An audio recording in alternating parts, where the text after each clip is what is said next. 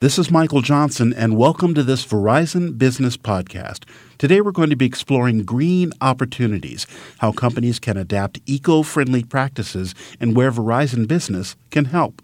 To discuss this topic today, I have on the line Chris Kimm, who's the Vice President of Sales Engineering for Verizon Business. Chris, welcome to the podcast. Well, thanks for having me. Now, Chris, my first question is, how is Verizon Business minimizing its environmental impact? It's a big question for any business today.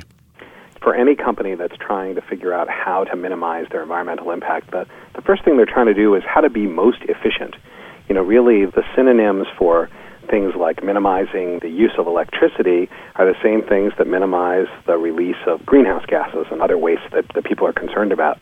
And so the first thing we try to do is be efficient in all of our operations. And you'll see initiatives from Verizon Business, everything from things we've done in our data centers to improve the efficiency of the way cooling works around computer systems, the way we distribute electricity in the facility, things that we do in our network to make sure that power is used most efficiently in our central offices and our switching and transmission facilities.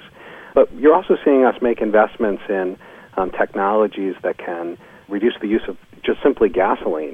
Verizon has made investments in hybrid vehicles, for example, in our service fleet in an effort to reduce the amount of gasoline we consume. So it's really a full-court press designed to reduce the amount of energy we use. And, of course, for any business, that makes good business sense in addition to making good ecological sense. So, Chris, what is driving companies to implement such eco-friendly business practices right now? Well, I think there's a number of areas. I think like Verizon, most companies are driven by a desire to be efficient and by meeting the expectations of their customers and their employees. But again, there's probably nothing that's having a bigger impact than the fact that power and energy has become, a very expensive part of the business process. If you look at issues like greenhouse gas emissions, the gases that contribute to climate change, one thing we know is that real estate, just the heating, cooling, and electricity that goes into providing space for employees to work, for factories, in businesses like ours, for things like network elements, that space and power is what drives most of the emissions for greenhouse gases.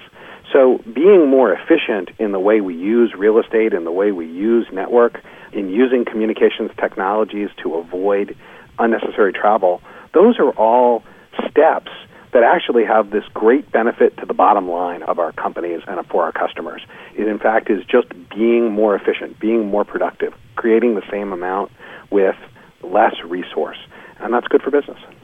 So, Chris, how does Verizon Business lend itself to helping other companies become more energy efficient? Well, I think one of the things that's important to realize is that Verizon is a global, multinational company that's in the solutions business. So we help customers design solutions to solve business problems. And this is really a business problem. And the business problem that most companies don't realize at the beginning of a process where they're doing this analysis is that while information technology, devices, computers, networks, all are consumers of electricity and therefore emitters of greenhouse gases, they're a very small percentage of the total emissions that happen in the world. One estimate is that probably for every pound of carbon, only about 2% of it is emitted by information technology sources inside the modern company. And the rest, the other 98%, is emitted by all the other factors. And when you get into what those factors are, the single largest one is space. It's the real estate space associated with providing employees a place to work. It's for factories. It's for network elements in business like ours. And that space needs power to provide infrastructure for employees, but it also needs heating and cooling to make it happen. And so if you can attack the need for space by making companies more efficient, by allowing employees to share workspaces flexibly, to use teleworking as an alternative to commuting to the office, to use video conferencing as an alternative to getting together for meetings, then all of those kinds of solutions actually have the effect of reducing the amount of space that's needed, which of course reduces the amount of space that companies need to rent, it reduces the amount of space that they need to heat and cool and provide electricity for, and the net result is a more efficient company that also emits a lot fewer greenhouse gases. Are there specific solutions that Verizon Business is offering to its customers? There are lots, and so the collaboration solutions are one where we really have an exceptional product set that includes audio conferencing, including local access numbers from all over the world, video conferencing, the new generation of high-definition telepresence video services. It's the experience of being there without being there.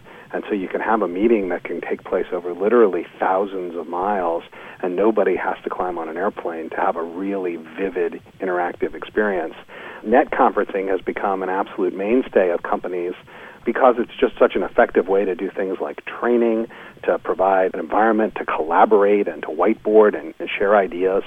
So those are all, really specific solutions. But there's just so many. There's lots and lots of areas, and we really specialize in sitting down with our customers and collaborating with them to make sure that we're addressing sort of the critical business areas for them.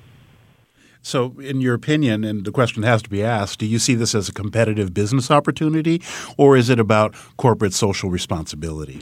Well, I think I can tell you that Verizon takes a corporate social responsibility very, very seriously, and it's important to us that we be good and effective stewards of the environment. It's important to our customers, it's important to our employees, and really because being a good steward of the environment is about being efficient, it's important to our shareholders.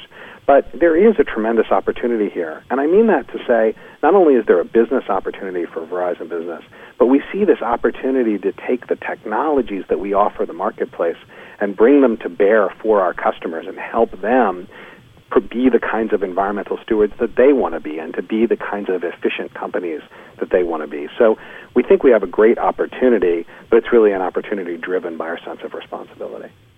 Chris, if our listeners would like to find out more about what Verizon Business is doing in this area, is there a website that they can go to? Yeah, of course, they can come visit www.verizonbusiness.com. And for any company that already has a Verizon Business account team, that account team will be happy to provide information as well.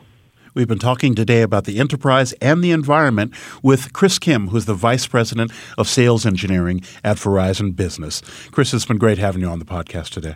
Well, thanks so much for having me.